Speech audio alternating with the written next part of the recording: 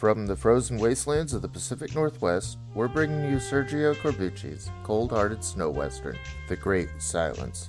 Movies and friendship. Those are mysteries. Yeah, well, that's just like your opinion, man.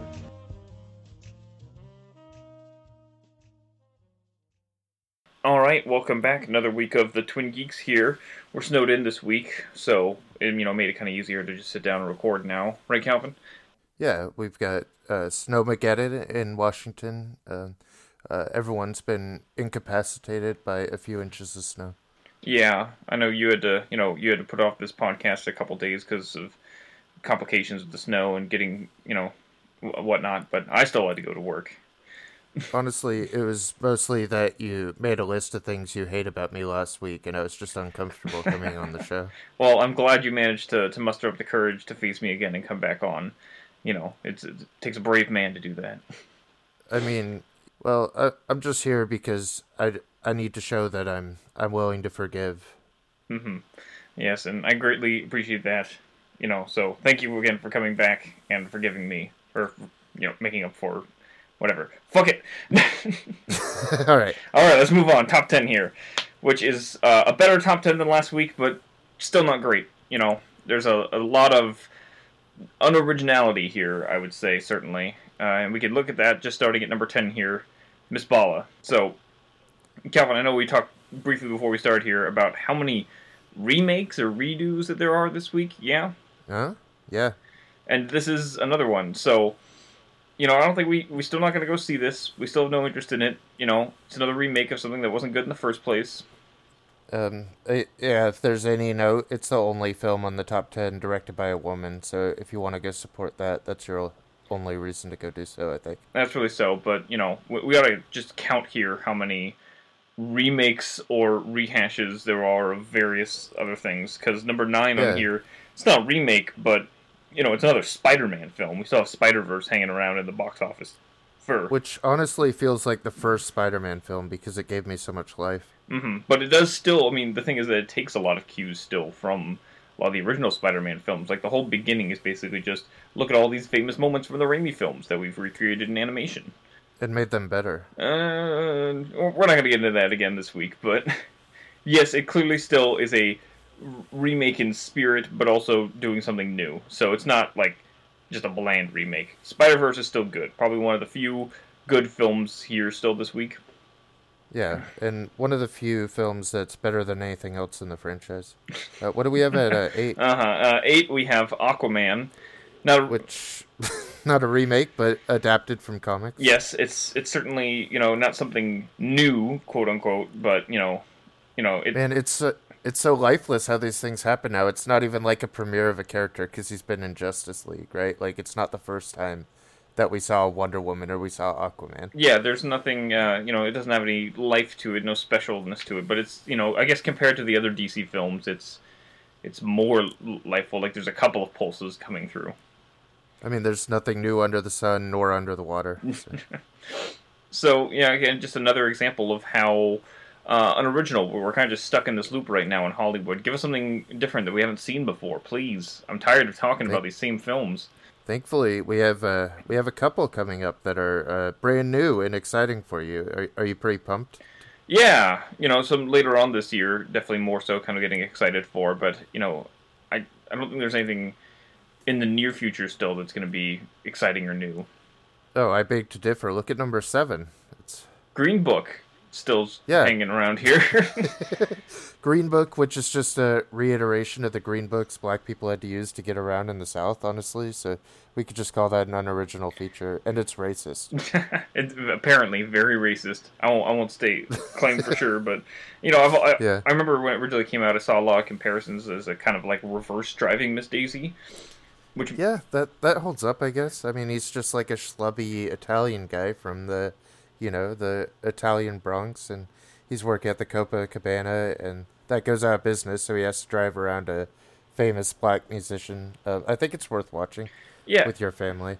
Yeah, and it makes sense as to why it's such a big Oscar contender, like Driving Miss Daisy was. You gotta, hit the soft spot with those old white Academy members, I mean, I think it's the best film from the 70s that came out last year. uh, that's all I gotta say. Mm-hmm. Going on, continuing our kind of remake, sequels, unoriginal kind of ideas here. At number 5, we have Glass. Oh, we skipped 6. Oh, shit, you're right. My bad. Cut that out. Don't make me sound like an idiot. A surefire way to leave it in. Number 6, we have The Prodigy. And Prodigy, we both looked it up. We don't know anything about it, especially horror director.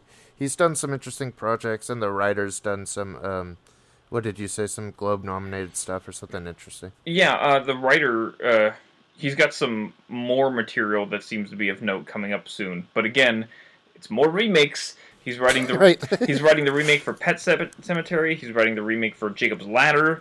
Like, there's just nothing original going on. And I'm just so... I mean, I shouldn't not expect this, but I'm still flabbergasted. We need these safe bets from the studios because, we're getting to a point where all the new stuff that's coming out, we're not going to cover on box office because it's on Netflix. Mm-hmm. But, I don't know. I'm tired of it. And it doesn't look like much of this is rated well. We're in February. We're supposed to be getting something different, It just feels like we're still stuck in January. I mean, year over year, we look at last February after the Super Bowl, we had Black Panther, which was like really blowing up box office. But this year, well, we'll get to what we got going on here, but nothing's taken in any money. So for The Prodigy to be at 6 doesn't mean anything, especially. Well, if you think about it, as well as, this time last year, or not last year, the year before in February as well, we had Get Out in February. That was a huge box office match, but we don't have anything like that this time. Yeah, we had Glass early this year, which did well, and that's about the only note. It didn't do like, Black Panther or Get Out good, though. And it certainly wasn't the, the cultural phenomenons that they were, and it wasn't nearly as good as they were. It's got about 100 million box office now. I think it's doing okay. I don't know. Yeah, and we mentioned here Glass. Glass is 5, and it's, we talked about it on our previous, earlier podcast with Tyler, and it's, our takeaway is basically that it's not great, and it's, not as good as Unbreakable or Split generally. It's just... Or, yeah. Or Serenity from last month. Yeah. So go see that. That's still somewhere here that you can go see.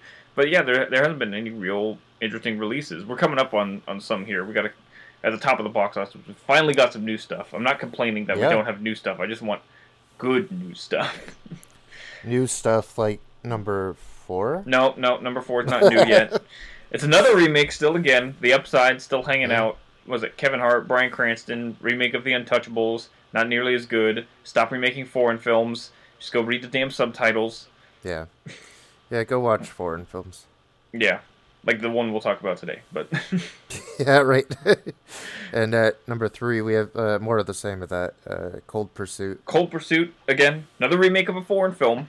I don't remember the name of it off the top of my head, but this is a... Cold Pursuit. Was it also called Cold Pursuit? No, I don't know. Alright, I'm just going to look it up because we have that tool available to us. It was a Skarsgård film. Oh, I see. This is a name that I can't pronounce. And I'm not Don't worry about it. But anyway, this is a Liam Neeson revenge film we'll have a review by the next time we have a podcast. Look forward to that. I've been tentatively calling it The Grey Part 2, seeing as that's Neeson's thing now. It's just like action vehicle with the twist. Sure, yeah. I mean, honestly, this is like Taken 7 if we're being honest about what he's making. That's effectively what's going on. This is Liam Neeson's entire career. Oscar nominated, Oscar Schindler. Nah, we're not going to do that anymore. Let's go down this generic route of shoot guns and punch bad guys for 90 minutes. I've had conflicting feelings if I want to go support it based on what he's been saying, so I'm leaving that out there that I don't know if I'm going to go see it. Mm-hmm. Oh, I see Laura Dern's in it too. Yeah. I like her. Could be fun. Yeah, it sounds more entertaining, just like not terribly. Well, he's a snowplow driver seeking revenge. Liam Neeson is always a blank seeking revenge.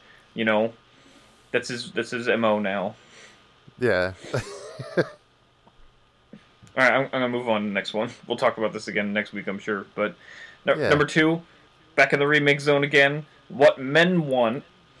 Oh, fantastic. I just can't wait to go see this original picture that's not going to be exploitative at all of women during Valentine's Day. Yeah, that's effectively what this is. What Women Want, the movie that this is essentially a reversal of. It's a Mel Gibson rom-com from the beginning of the millennium here. So it's like 20 years. What prompted this? I don't understand. I think... Oh, so it's not even that. It's also a race reversal that we're going on with here. Women are becoming the new pickup artists, so they're going to go approach men and figure out how to lower their bitch shields so they can move in on them with their bros. You know what I mean? Mm-hmm. So, I think that's what this is. I'm looking at the ratings for it, and it's just awful. Like, absolutely dreadful returns on it. I haven't seen it this bad since, I guess, Glass. Yeah, right. Like that doesn't feel like a significant amount of time, and it's not, but it's still, I mean, it's just indicative of how bad it is. Still. Yeah. I have no interest in seeing this. Tracy Jordan, I almost called him Tracy Jordan. Has he done anything good since 30 Rock? Yeah, I mean, his stand-up's always good. I think he's hilarious. I love him. Mm-hmm. I don't know. I'm a huge fan. I dig him on 30 Rock a lot, but I haven't seen anything outside of that I can really enjoy him. He had that comedy special pretty recently where what happened after 30 Rock, he got hit by a truck and he was like put out like in a small coma for a while, and he had to like come back and learn how to like talk and walk again, which is like something I kind of face. So I felt pretty moved by that stand-up, and that was really interesting to me. So I hope we get to see him coming back and making movies again. Hopefully he can do something better. I'll say this: I like him more than Kevin Hart. You know, I think he's got more talent than Kevin Hart does. Definitely, actually funny too. Mm-hmm. All right, and at number 1 here, surprise of nobody, is the Lego Movie 2, the second part 2.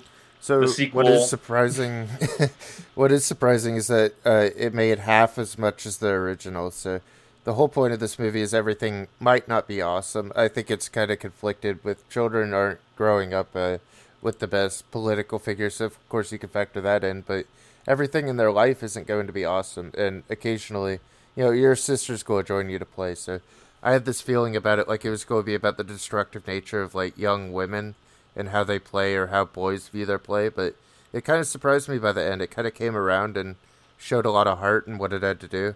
You could tell that Phil, Lord and Miller, still behind the writing in this one. Yeah, that was basically the gist that you had in your review, which, you know, is on the TwinGeeks.com now. You can read. And, you know, I'll admit as well that this was something when it was announced I had no interest in. You know, it did not seem like the Lego Movie needed a sequel. And even if I thought that they could pull it off, it just wasn't something I was terribly interested in. So I'm not surprised that it's only doing half of what the original Lego Movie did. And, you know, I haven't heard anyone really talking about it like the first one was. The first one was a kind of revelation. Like, nobody expected it to be any bit decent. And it was a phenomenal accomplishment. Yeah. Like, how do you follow that up? We talked about it last week. How do you follow up the ending with Will Ferrell, like, peering over the toys and, you know, breaking the fourth wall? The way that they follow it up is by Will Ferrell opening the movie again.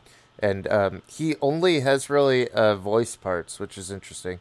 They couldn't get him on for all their live-action parts this time. He was probably too busy making Holmes and Watson, right? I'm sure that's it, right? And he's in, what's that, Force Majeure, whatever that remake is this year. God damn it. There's so many remakes, stop it! Right. He's remaking 2 or 3 things right now, so we got that to look forward to. Yeah, my review's on the site. I think the music's amazing. The music might overall be better, except it never reaches that one song. Everything is awesome. Yeah, it's still stuck in my head. Everything's not awesome is pretty funny with the with one of the characters being like, "Oh, maybe now I understand Radiohead," because he's like drowning in his sorrows, and the guy's like, "Try Elliott Smith." I thought that was pretty funny. I was losing my shit a little bit. I do gotta ask because I remember like the one bit of news I saw about the film was revolving around the fact that Ruth Bader Ginsburg was going to be in the film. Yeah, was that satisfying? Funny, yeah, she's funny, and she goes to officiate. Well, one of the girls' Lego blocks is going to marry Batman, so she's kind of there to officiate the whole thing, and that's pretty funny. Yeah, it's cute, I guess. Yeah, it's a cute movie. I recommend it. I think everyone should go see it. I didn't want that outcome. I figured I'd be cynical because it's not the two guys directing it since they were busy with Spider-Man. Hmm. Well, I'm glad it turned out halfway decent. I don't ever want to see a film fail necessarily, unless it's No, I want everything to basically succeed. Like, I think it sucks right now because everything basically succeeds if it has a budget. But I mean, I want people to go out and like films, even if we dislike them here. I still want everyone else to go enjoy what's out there. yeah. So if we take a look back, though, we can look at some other streaming options. You know, we started to highlight those last week, and we'll continue to do that. We only have a couple for this week to talk about. First one is the new Netflix from Steven Soderbergh, who apparently has an iPhone obsession now. Yeah, Soderbergh got an iPhone a couple of years ago, and now he just uses it to make all his films. Last year was Unsane, which, did you see that? I didn't see that, but I heard Okay. good things. I was with that Claire Foy, right? Yeah, Claire Foy is amazing in it, and it is kind of like a 70s revenge film that wouldn't be made today, so he kind of leverages new technology to make it look like old tech. Mm-hmm. And I kind of love the idea that someone who could go get a budget and go work in the studio system kind of went his own way and kind of showed everyone that they could go make a movie. Like, Well, that's kind of Tangerine's great, but Tangerine's not Soderbergh. that's kind of the idea as well, is that Soderbergh quote unquote retired for like all of 5 seconds before he came around back Yeah, again he with did. Logan Lucky. That was Logan Lucky was great. the year before. Yeah. And High Flying Bird's pretty good. It's a basketball movie without that much basketball. Soderbergh was originally going to do Moneyball, so this is him kind of applying that formula into basketball, which I always wanted, so that's cool. Yeah. So that was an exciting one for people to check out. Again, more Netflix releases. You know, Netflix is getting a bigger catalog all the time, becoming a superpower. But the other streaming service to talk about going on right now is the upcoming Criterion channel, which you can sign up for right now, like we said last week, if you want to, and you get access to their weekly feature. Last week was Mikey and Nikki. This one is Chunking Express. And I mean, we're not sponsored or anything by them. We just really love old movies, and if we don't love the movie that week, we're not going to talk about it. But in this case, Chungking Express is at least interesting. It's notable. You know, I wouldn't say I love it. Certainly, I'm mixed on it, but it's very notable. There are very interesting things about it, and a lot of people love it. One of the biggest things I see on Criterion forums all the time is everyone screaming about getting a Wong Kar-wai box set or upgrading to Criterion copy of Chungking Express. And so, like, when I think they just keep doing this, like Criterion keeps hinting at it. They'll post a picture on their Twitter every so often from it, or they'll do shit like this, and they'll post a film and be like, "Oh, maybe we are doing it," and then everyone goes crazy for a bit, and they're like, "Nah." I mean, it's. I think the best thing about it is the music, for sure. I love that she's blasting mamas and papas. Yes. At her little mom and pop shop. I think that's cute. That was the funny thing I remember, because you said that you were about to watch it, and I'm like, you're never going to get that song out of your head. And you're like, what is he talking about? And you came back, and you're like, I know now. Yeah. So they've got this repetitive use of California Dreamin' throughout, which hopefully, Calvin, you'll insert behind me as I talk about this a little bit. And it comes up just so often in the film, but it's really good because it's catchy still and fun, and it fits the character very well. It's a very inspired use of music, but yeah, it's gonna get stuck in your head. And I like it because the music exists within the film. That they're always on on their stereos, and every time you see a stereo box, you think, oh, we know what's coming now. And now, I guess it is of note that this part is in the second half of the film. Chungking Express is split into two stories, which don't really intersect, which is one of my problems with it. They don't seem like they complement each other very well. They just exist together. I mean, what's the overlap? It's like two cops falling in love with different people. I mean, I just thought like half of it could be cut. Yeah, well, it's the things that you could have made a stronger story, I think, out of either one of these. Apparently, the next film that Wong Kar-wai made was initially supposed to be kind of third one in here, but he ended up making a whole film out of it. But I don't know, just, at least when I see multiple stories, I want them to kind of interlock together. Otherwise, what's the purpose? It's just a collection of shorts that you decide to make a feature. Yeah, and I didn't like the first short either in this case. Yeah, and It didn't move me or do anything for me. but check it out. Definitely, it's notable. Wong Kar Wai's other big film, romance wise, he did In the Mood for Love, much better film by most people's standards, definitely by ours. I think we both agree that In the Mood for Love, I think it does much more interesting things with the slowed frame rate, and it has a lot more interesting effects in the way that he wants to shoot the film. Indeed, but you could definitely tell it's made by the same guy. Wong Kar Wai loves those effects. And I mean, if you're looking for more like that, I'd say go watch If Beale Street Could Talk. It's definitely feels like a Carwai film, and it feels like in the same tone as these two. That's a great recommendation, Calvin. With that, let's move on to our feature film of the week. We mentioned we were stuck in the snow this past week, and we want to get back to our westerns, so we're diving into spaghetti westerns for the first time.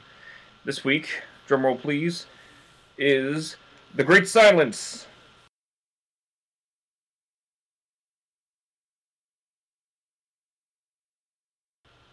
Alright, I think that's enough silence, yeah? Yeah, I think that should be good. Alright, yeah, so Great Silence is a spaghetti western, one of the great spaghetti westerns from director Sergio Corbucci, I believe that's how you say that, who is also notable. I don't know if you know, he directed Django as well, first Django film. Yeah, absolutely. Another very notable spaghetti western. I may not lean into a lot of the names on this because I'm positive I'm outside Corbucci that I'm going to butcher most of them. I'm not even gonna try and pronounce the main guy. I'll say his name is Jean-Louis something. I'm not gonna bother with that last name. His character name, Silence, of course, the mute gunfighter, and that's what he will be referred to from the rest of this podcast. Yeah, I mean we could call him Silence if we need to, but I feel like we'll just go by character names because we don't want to fuck up language. Oh, I mean, other than maybe Klaus Kinski's character, Loco, I think his name is there. Loco. Yeah, but I don't know. I think that we could look at The Great Silence. It came out, it was restored for the first time in theaters last year in 4K, which was pretty exceptional, right? For its 50-year anniversary, this is the second time now, that I watched it just this morning and watched it again. Saw the restoration again, but the Blu-ray was even better. Typically, you'll get a better quality on disc than you will on streaming. And it was phenomenal, blew me away. Get that restoration if you want to see the film. And I do want to note as well, while we're talking about that all of our podcasts are typically kind of very spoilery, but The Great Silence is especially spoilery. The ending of the film is very significant and really changes a lot of context of things. So if you've not seen it, I highly recommend you do that first. Yeah, I'd highly recommend it, and I think that you should. I think you should look at The Great Silence because I don't know what your history is with these spaghetti westerns, but I should share that, like, when I was growing up, you couldn't find this. It was one of those things that was talked about openly, like, in the circles. Like, Europe really blew up with this one. It came out in Italy, and it had a note before where the Italian director was like, this is a fantastic film, and I really love what's happening. It's a great example, but really he hated the film so much he didn't even want to release it in America, so there was like 10 years where I was just waiting and waiting to see this, and I couldn't believe what I saw once I finally got to it. You were saying that of Corbucci? Like, he didn't want to release the film? No, it was all on the producers. Oh, producers, of course, loved it. Okay. Yeah. Producers didn't want to release it, and they put out like a false statement in front of it in Italy, because you could kind of do whatever you want out there to change perception. Oh, that's silly, but thankfully we do have it. I think it's also of note that 1968, the year this came out, is the same year that Sergio Leone's Once Upon a Time in the West came out. So it's like a double whammy of spaghetti western masterpieces in the same year. Yeah. I think that Corbucci always had a bit more stylistic interest than Leone, other than Once Upon a Time in the West. Like, we talked about a little bit the last couple weeks. We just want a film that's just the first 10 minutes of that. I think The Great Silence is that film.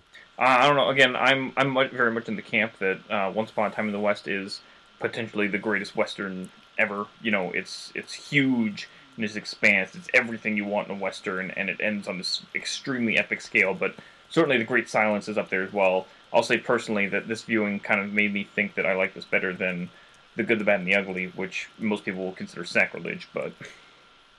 Yeah.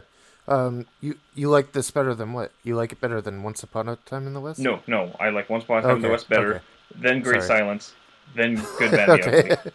Yeah, I mean, I think you know my preference there, and I think they're all pretty much They're near all perfect very films. equal. Like it's a preference thing in that case. I'm not saying that Great Silence is objectively better than The Good, Bad, and the Ugly. Certainly it has its high marks and influences greater than both of those. Undeniably, is Good, Bad, and the Ugly is the more iconic film. But Yeah, I think thematically, Once Upon a Time in the West and The Great Silence is superior to The I Good, Bad, and the think Ugly. that the Great Silence is almost, it's hard to compare because it's so outside and abstract of what the only thing really in relation to it is that Silence is a lot like The Man with No Name. Yeah, He's a little bit less wooden, so I kind of like that he more about his character. Yeah, I he's think the definitely supporting, as far as these kind of laconic Western, spaghetti Western heroes kind of go. He is the most laconic because he cannot talk. yeah, That's his whole gimmick is that he's silent, and and the kind of that history about that, his backstory, where they display, in a very stylized kind of manner, how these bounty hunters came and they slit his throat, so that he couldn't speak, he couldn't, squabble about them. It reminds me a lot of the same kind of flashback from Once Upon a Time in the West, where we get peek into Harmonica's backstory. So like I think those parallels are interesting, and I think I like the way Once Upon a Time in the West does it a bit more, but still very well done, very well communicated, and not like blatantly explanatory in The Great Silence. and I think it is funny because like the primary motivation, of course, is that it's a political film, so he's politically silenced, and it's about leaders like especially Malcolm X being assassinated, and a very liberal response to that. But it's also because the actor of Silence couldn't speak the same language, so Right. That was he kind of just the didn't whole. share any common language. That was the whole conceit is that he's like, I'm Italian, but I always wanted to make a western, but I can't because I can't speak English. And Corbucci was like, oh fuck that, we'll just make you silent. And there you got it. But I didn't actually ever think about that political angle. That's the first time I've considered it having brought up.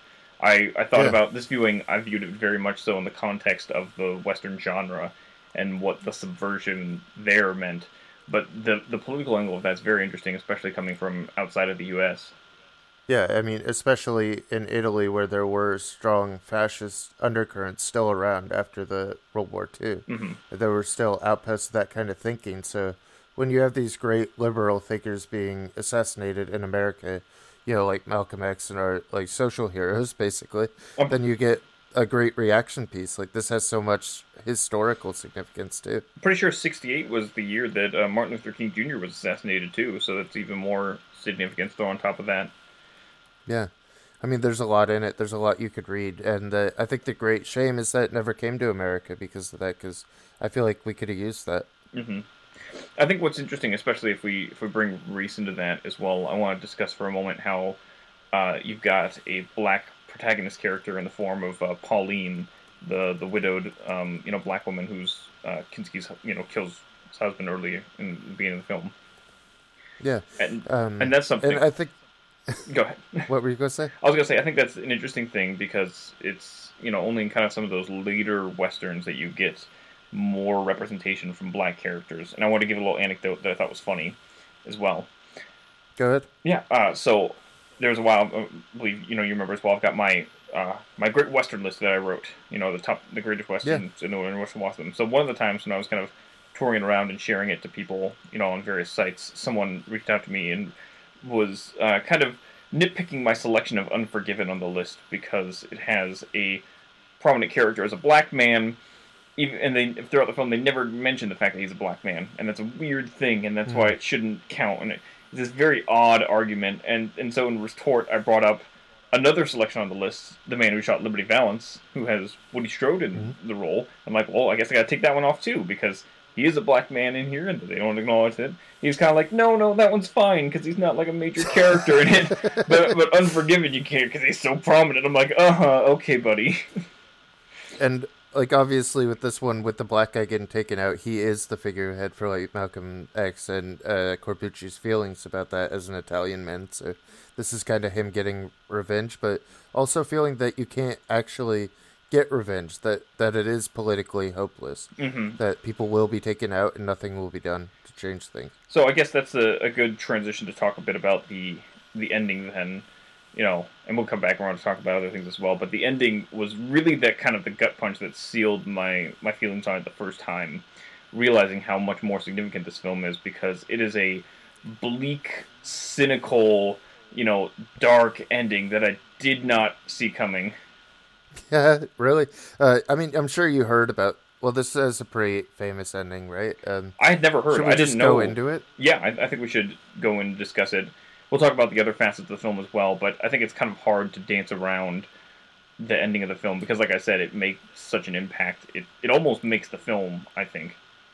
Yeah, I think an ending to a western is the most important part. What it ends up saying about where society is going. So, if you just want to recap real quickly. So the big thing, the kind of build up here is that we have. Well, I guess we need a little bit of context. The idea here is that Silence is a killer of bounty hunters. He goes around and kills them based on his past because his parents were slaughtered by bounty hunters, and so that's his creed. What he does. And Kinski, Klaus Kinski's character, Loco, and his band of bounty hunters go around to the town of Snow Hill.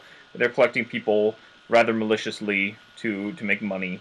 And so the idea is here at the end, there's a standoff between Silence and Kinski's character, and Silence just gets slaughtered. He gets killed, murdered, just absolutely destroyed by the bad guys. And the film ends on this bleakly cynical note as he, like, Kinski comes and picks up his gun and just leaves his corpse there and moves on to keep doing his thing. This whole time, Silence has been built up as this badass, awesome hero, man of few words, and the fastest gun around. They make this big emphasis on how fast he is, And I think in like the prior scene right before, they show his hand getting demolished by the embers, his good shooting hand. Right. And so that's like the kind of the big reason why he's not able to defend himself. And his thing was always that he would never shoot first. We're so used to westerns following the bounty hunters. Like, our perspective is almost always like the one man outside the law. So this is a weird western in that it doesn't want us to sympathize. It wants to turn that on its head and to make it about a guy who's actually hunting the main characters of any other western, but also to make them so quintessentially evil that you can't possibly root for Kinski. No, you can't, and I think that's part of the brilliant casting there, because that's Kinski's kind of MO thing. That's what he does. He's despicable and everything. But I thought about that aspect. I thought about how similar it was to Stagecoach in the idea that it entirely flips expectations of character roles in westerns. It flips them back essentially where it is. We're rooting for the bad guy inherently in this scenario. He's a reckless killer, essentially. He goes around and killing people, and he evades the law in this kind of rather cheeky maneuver by waiting until they draw in a form of self-defense. But he's killing people who are doing things inherently good for the law. The bounty hunters have a purpose, and they stress that in the film as well, is that they're here taking out the bandits that are plaguing Snow Hill. And even if they're doing it, they make it very clear that it's very shady the way they do things, and it's not, for the good of the law necessarily. Like, they're very for profit, but their actions are inherently, they still have a purpose, a good purpose. And I think that he's such an exceptionally weird character too. It's just a weird movie overall. It feels like, the one thing I may not like, it feels like the animals are kind of getting abused. It has like a real harshness of character where it feels like the horses are having trouble in the snow, and it's just an unforgiving western. It feels completely heartless. Mm-hmm. And that's like kind of the tough thing, is they build it up this whole time. Like, that's why the ending hits you so hard, like a damn sledgehammer, because they're building up like it's this very classic style. Like, you're cheering for Silence the whole time. He's gonna get the guys who's been kicking ass this whole time, and then he just outright loses, like, undeniably. Yeah. And the woman that he's in love with now, with Pauline, she gets killed too, and everyone in the bar gets murdered just for no reason. It's this huge massacre, and that's the note the movie ends on. It's nihilistic as hell. I mean, you think that every western is basically a redemption story, and it's about coming back over the greatest of odds. But this is basically like the odds are with I don't even want to call him a hero, but they're with Silence. Like, it feels like he's going to win the whole movie. I mean, there's nothing to really suggest until he gets his hand burned in that furnace once he gets associated with the woman. Mm-hmm. Yeah, it's just I remember I was very shocked the first time, and it really improved my view of the film the first time, because the first time I didn't quite catch everything that was going on dialogue wise. It was hard. The dub is not great on the English version necessarily, No. and that's a shame. It's better than previous times I had seen it. Like you mentioned, like this 50-year anniversary is a gorgeous transfer both in audio and dialogue compared to what we had before. I had the chance to see the film like stream it on Amazon like probably a year ago or so, but I didn't because I had seen the quality of some of the spaghetti westerns that they had available. They were dreadful. I was like, I cannot watch this. I literally will be miserable watching this. I'm gonna wait. And so when I found out about the anniversary Blu-ray, I went and rented that, and it was absolutely gorgeous. So I guess that's another important fact to talk about, is that it's a beautifully shot film. Yeah, go ahead. I should say that like my growing memory of this was that I was growing up with this film as it was transferred down from like copies of copies. Mm-hmm. This was like one that was barely circulated, and you might eventually find a copy that's been copied over from someone else. And so when I got it on Amazon originally, I was like, this is fine. This is how I'm used to this. Not having a good transfer of this. But God, it's so beautiful now.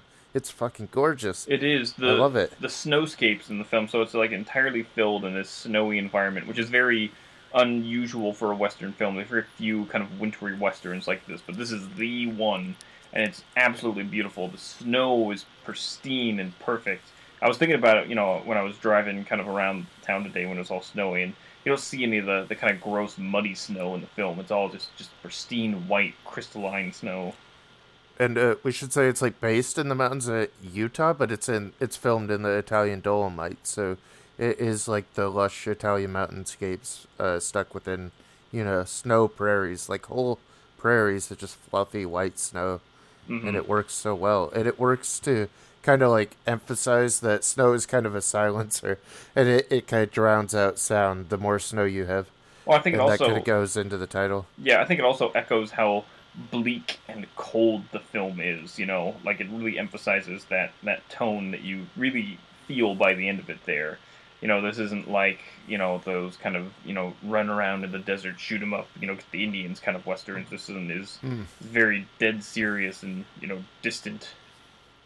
I mean, it barely has any real American politics to it at all, other than like of course, the social implications of the massacres, but right, and that's not inherently spelled out. That's something I didn't even identify until you pointed out here, but I see the parallels very clearly now, and yeah, I think that's the kind of best kind of social commentary when it's kind of snuck in there under the radar. It's kind of signaling to you without you even noticing.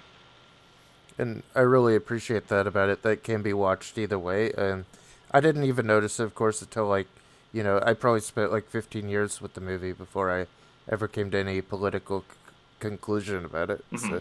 Well, and it's such an interesting parallel, I think, to make as well, because not only do you have to think about the time it was set in, but you also have to think that they're making a commentary on very American, politics going on at the time, all the way across the pond there. Yeah, and I think that some of the best westerns internationally are commentaries from the outside about America. That they could view it in such a precise lens because they have the distance to have a little bit more foresight. We're kind of inside all our issues, so we don't really have the clarity of, looking back 2020 and seeing how things actually were. Right. Well, and that's one of my favorite things, I think, about Westerns, is that when you think about it, Westerns, if you distill them down, are always a commentary on American ideals and American, politics and whatnot going on at the time. That's what's great about them. They're this, this perfect groundwork for American idealism and everything that's good and bad about America. So when you see Western and you see them, poorly, portraying the Native American characters, I don't view that as a negative so much as I feel that as an honesty. It's a very American thing that's still very common, unfortunately. And so that's what it is. A Western distilled down is America at its best and worst.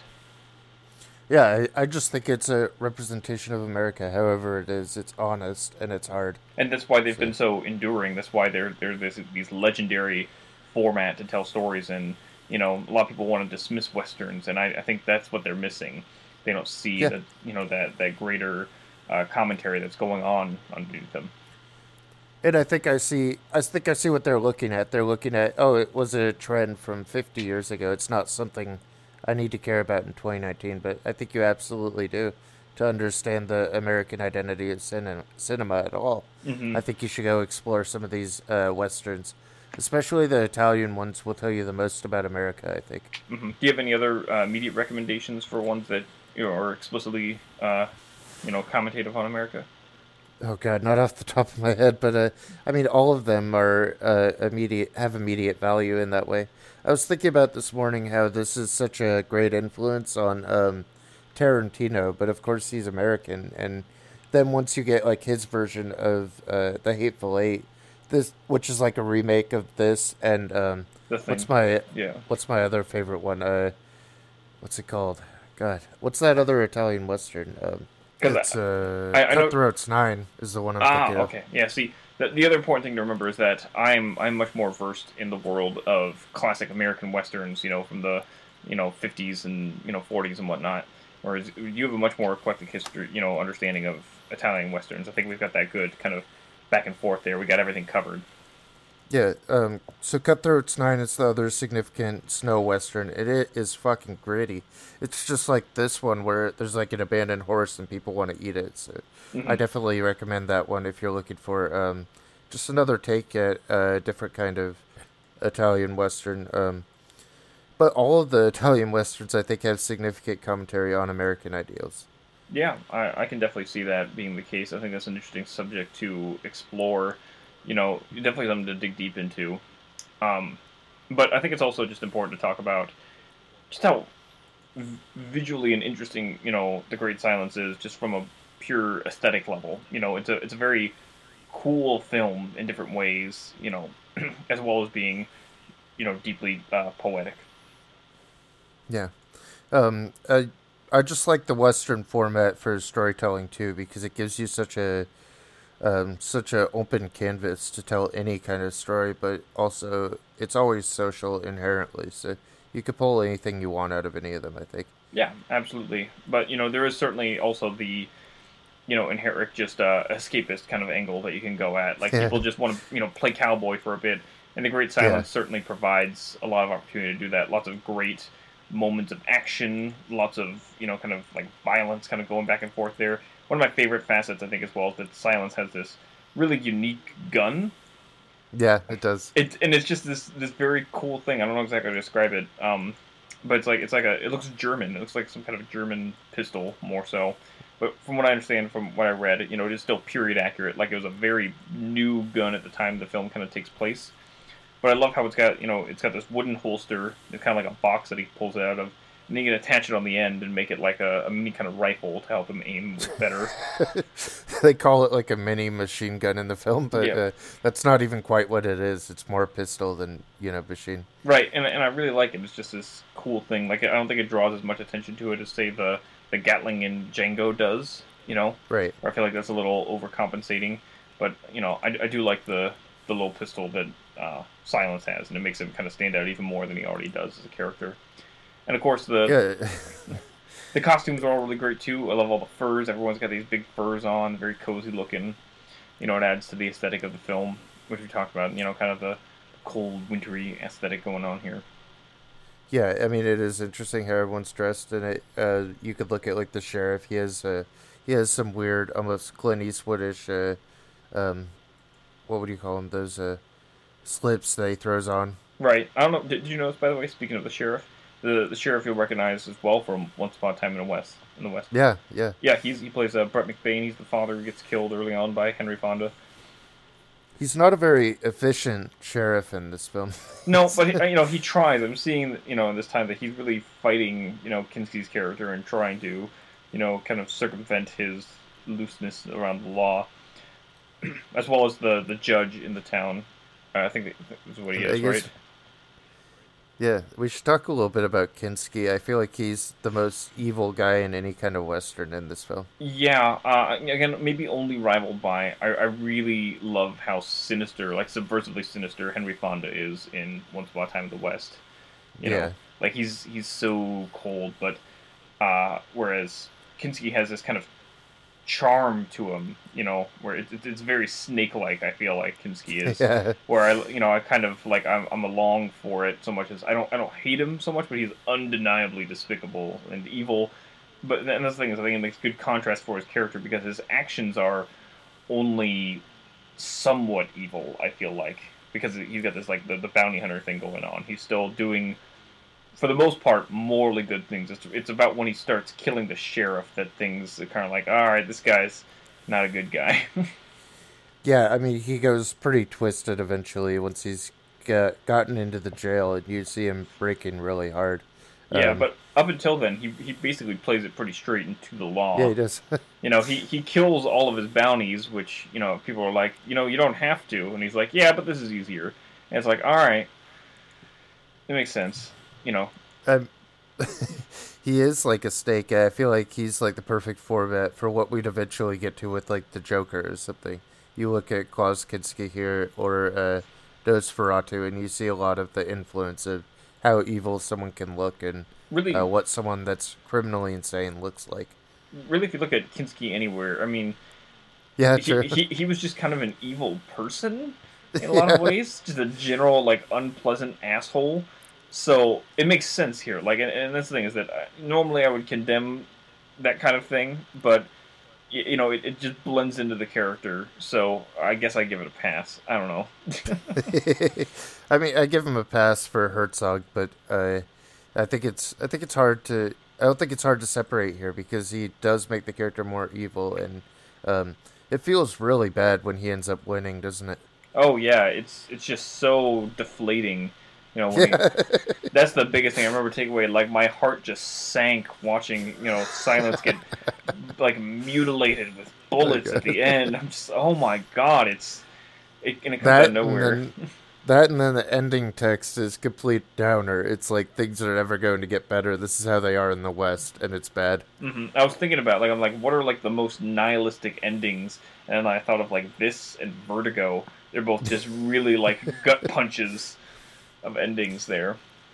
I mean, I think that's the whole reason it wasn't released in America because it was about all of that stuff, and then it was all about all those politics, and then it gave us no solution. It was just like, you guys are fucked, and we see it from over in Italy too. Mm-hmm. There's no real solution. There's no obvious way where the good guys can win. It's just no. But like the ending text is kind of like somewhat gives you an idea. It's like yeah, they took this forward and kind of got rid of bounty hunters after that, but there's probably still some bounty hunters out there. Yeah, they seem pretty unbeatable in this film anyway. Mm-hmm. But you do have the idea that Silence will come through and that he will win because he always has. But yeah, I guess it's a good lesson here that he doesn't necessarily. You can't always win. Certainly not by yourself. And I think that's kind of one of the big lessons to learn here. I also think about, I just watched High Noon again as recently, kind of in a Western mood again, and this similar kind of thing you got going there, but, he wins in High Noon. That's a big difference here. Italian Westerns are much more darker, that's the big change you have there from American kind of Westerns. They play more gritty, more realistic, they don't have these rose-tinted, glasses when viewing the Western genres very much. Everyone was a shitbag and it was out for themselves.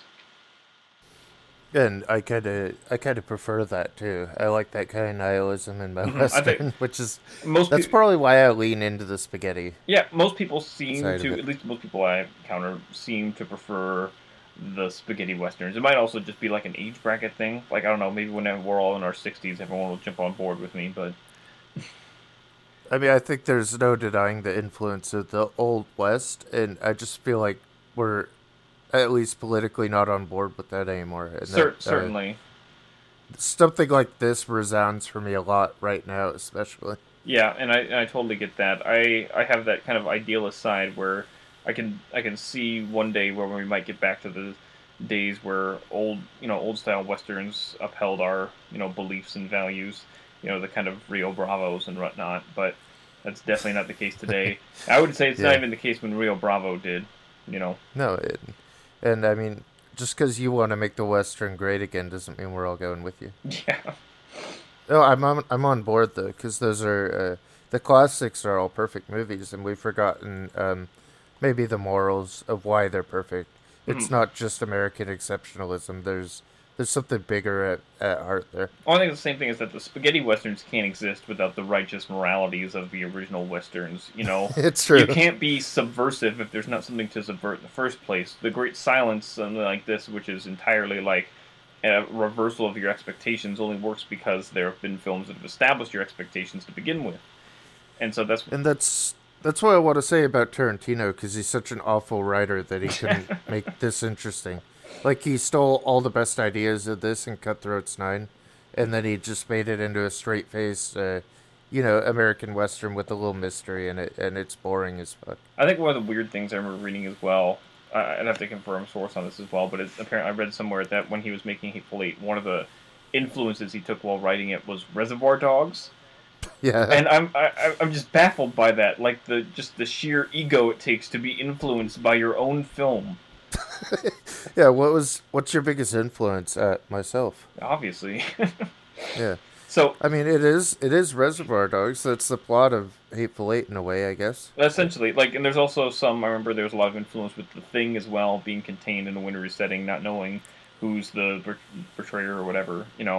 It's all there, but definitely, like, I don't think Hateful Eight is as good as any of the other films we've listed so far. It's definitely a lot And I of feel like pastiche. this might have a great influence also on things like The Thing, actually. That The Thing might not exist with this film, where you don't really know who's the good guy, and you don't know who to root for, and there might not be a great ending. I do want to point out something. So, Hateful Eight, The Thing, and The Great Silence all have one major thing in common that we have somehow not brought up in the entire time of this discussion. What's that? Oh yeah, yeah, yeah. I got you. Who do you know what it is? Yeah, Maricone. Yeah, it is. It's another fantastic, masterful Ennio Morricone score, which I hope you'll also play a little bit here while we talk about it. And the thing about this one is it's totally different from any of his other scores. It's weirdly settled down, and it's spaced out. Like, you have these long shots that won't focus on anything for a while, and Maricone will just come chipping in, but it doesn't really move anywhere like his zangy Leone Western hmm scores do. This one's very serene. I think it's very reflective of the environment and the kind of tone of the film as well. I find it's very perfect. Like, and again, it's another good juxtaposition. It's very kind of floaty and kind of dancey kind of music. While the film itself is very bleak in contrast by the end. Yeah. It feels like Maricone is just gliding over the snow, like he's just kind of sliding through the film, and it's totally different from his other Western scores. Yes, it's very fanciful. I loved it the first time. I loved it especially this time. It's very beautiful. And I like it in some ways more than some of the other ones, which are much more kind of in your face and declarative. Like, I don't think anything's gonna ever beat like, Ecstasy of Gold or El Trio or whatever at the end of Good, Bad, and the Mhm. Ugly. Overall, I think my favorite score from him is still Once Upon a Time in the West as a whole. I think it's just a perfect compliment to the film. But this one as well, it's so very different, but undeniably Morricone. And I've heard lots of people, lots of scores that try and imitate Morricone. They can never ever get it right. Yeah, I mean, there's really no. I don't know if you could really imitate him. I mean, there are scores that I like much more, like The Big Gun Down and Once Upon a Time in the West. Of course, those are like my favorite Morricone. This one just has its own. I wouldn't listen to it outside the film, is what I'd say about it. I It see. is perfect context in the film. See, that's the thing is that I think I disagree with you. I would absolutely listen to this outside of the film, on a very regular basis. I like to listen to soundtracks a lot.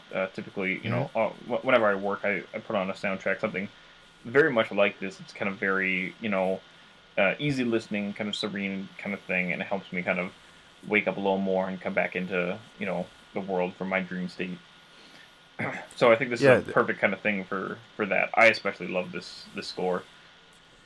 maybe like in these winter months where you have the snow on the ground, I could see throwing this on your headphones and getting a lot out of it. Definitely, I think this would be a perfect thing. You bring this out to on the boombox, and you sit on the patio and watch the snowfall. That sounds great. Yeah, I really enjoyed watching it while the snow was coming down this week too. That just put me in the perfect mood for it. Hmm. Walking outside and smoking and feeling like I was in a western a little bit. It Yeah, felt pretty good. I guess I want to point out that's a really great moment in the film where Silence is trying to provoke Kinski, and he does so by like lighting his match, and he flicks it into his whiskey, Throwing it in, yeah, and and Kinski's then like, no, it's cool. He just takes it out, and then he flicks the cigar in after that. yeah, as he's going for a drink and it's all smoky from he's like, I'm just going to drink it anyway because I'm pretty cool. Then even after he gets the cigar out, he looks like he's still going to drink it because he's that much of a pig in this. It adds that extra smoky flavor, That's what you look for. Yeah. Then it's a great moment because Kinski doesn't even trust himself, so he has the guy unarm him with his gun. He doesn't even want to touch his gun because he knows Silence will draw on him so fast. Right. And I was thinking he knows that, he doesn't want to provoke this. He's not going to give into this. And I thought about that scene. I'm like, think about this scene like in a reverse. Like, what if Kinski was the protagonist? You can absolutely see that in the reverse. And it kind of... And I think up until that point, he kind of is. I think at that point, there's like a tonal shift where Kinski can't be the protagonist anymore. Yeah, once he gets locked up in the jail, that's when he loses it, and the kind of sour side of the West comes out. If you view the film from the opposite way, if Kinski's supposed to be the good guy, the bounty hunter who follows the law, and Silence is the bad person who's killing bounty hunters, killing the good guys, then it's up until that point where he still falls into the tropes of being a protagonist, a good a law-abiding character. And after that, once he's put in jail and he gets his way out, from there you see the sour side of the West kind of come out, the typical spaghetti western side where the heroes and villains are all the same. And it is hard to say, right? Like, it's hard to say which side anyone ends up on because it is such a morally bleak, ambiguous western. Mm-hmm. It's not clear, and that's one of the great, characteristics of a spaghetti western is that none of the characters are morally righteous. Again, it's very revisionist in that tone. It says that this is not how things were in the West, before. We have bad guys on every side. Everyone was out for themselves. It was a dog-eat-dog kind of world. Very lawless everywhere. And that's the thing, is that the law was only where it could be. The film starts with no sheriff, essentially, no upholder of the law. It's just the bounty hunters who are more or less doing any kind of goodness. And I think the thing is that they play a really good point as well of pointing out that the people who are breaking the laws, the rogues on the outskirts of town, are only doing so because they can't get work, and it kind of, right. That's another American political statement that, people, look at that, again, especially the black man is killed by the law because he had to commit crimes to survive. It's a systematic injustice. And you could look at it like what happens when you silence your heroes that are fighting for that side, and you give a voice to the people that shouldn't have a voice. Mm-hmm.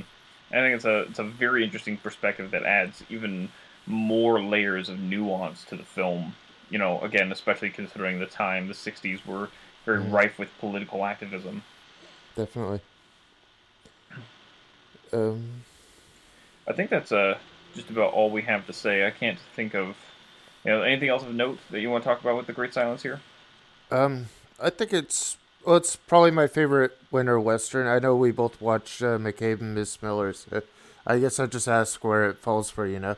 I think I like McCabe maybe just a little bit more, but this viewing of The Great Silence just shot it up in my rankings. It's a top 10 western for me now. I still have my list that I make, and I still stand by that list. But I would have to revise it in the future if I was to do another one. It's very much like I said. Even a bad writer like Tarantino can be influenced by something as good as this. Like I said, this is probably my second favorite spaghetti western. I like this more than The Good, Bad, and the Ugly, which I feel like is more style than substance. And I still want to get you to watch Cutthroats 9, even though the transfer is horrendous. I hope we'll get that same treatment someday for that, Because there's a lot of these westerns out there that you should watch, but you don't really want to watch right now. Yeah, well, it's a it's another statement that we need to make for more work towards film preservation. I'm so very grateful that this film has such a glorious restoration. And I certainly look forward to purchasing the film for myself very soon here. But hopefully we'll get more of those because I have a lot of interest in spaghetti westerns. But it's just hard when some aren't done very well. Yeah, I mean, Treasure-wise. there's just a lot of lost material, and a lot of them just had shaky releases even coming over. The American interest in them has been very scattered. So I'm very grateful when something like this comes through, and I feel like this podcast is more like a public service saying just how fucking great this restoration is. So I hope that's the takeaway. Yeah, hopefully this will inspire some others to go check out that restoration, because at the very least that's an achievement that needs to be acknowledged. Please do yourself a service and go check it out. Just on a visual level, it's fantastic. Yeah, it's an amazing film. It holds up greatly, and it feels like it was just shot yesterday now, so I hope you go out and check it out. Yeah, well, thanks again, Calvin, for, discussing this film with me again. I know this one's one of your big favorites, so you were very much looking forward to it. Absolutely. Thanks so much. All right, see you next week then.